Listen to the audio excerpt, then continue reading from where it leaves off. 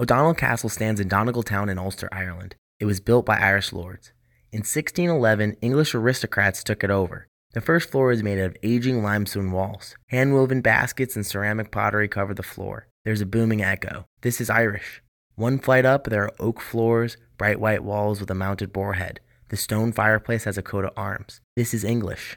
All of the things that are on the wall suggest transition, change, one culture dominating the other. Niamh Hamill says these are two cultures separated by a single floor and flight of stairs. Hamill is the director of Institute of Study Abroad Ireland. She says British lords wanted to erase Gaelic culture. What they didn't realise was that even with that strength and force, the roots of the Gaelic culture were going to be proven to be very, very strong, and it would take much more than they thought it was to stamp that out.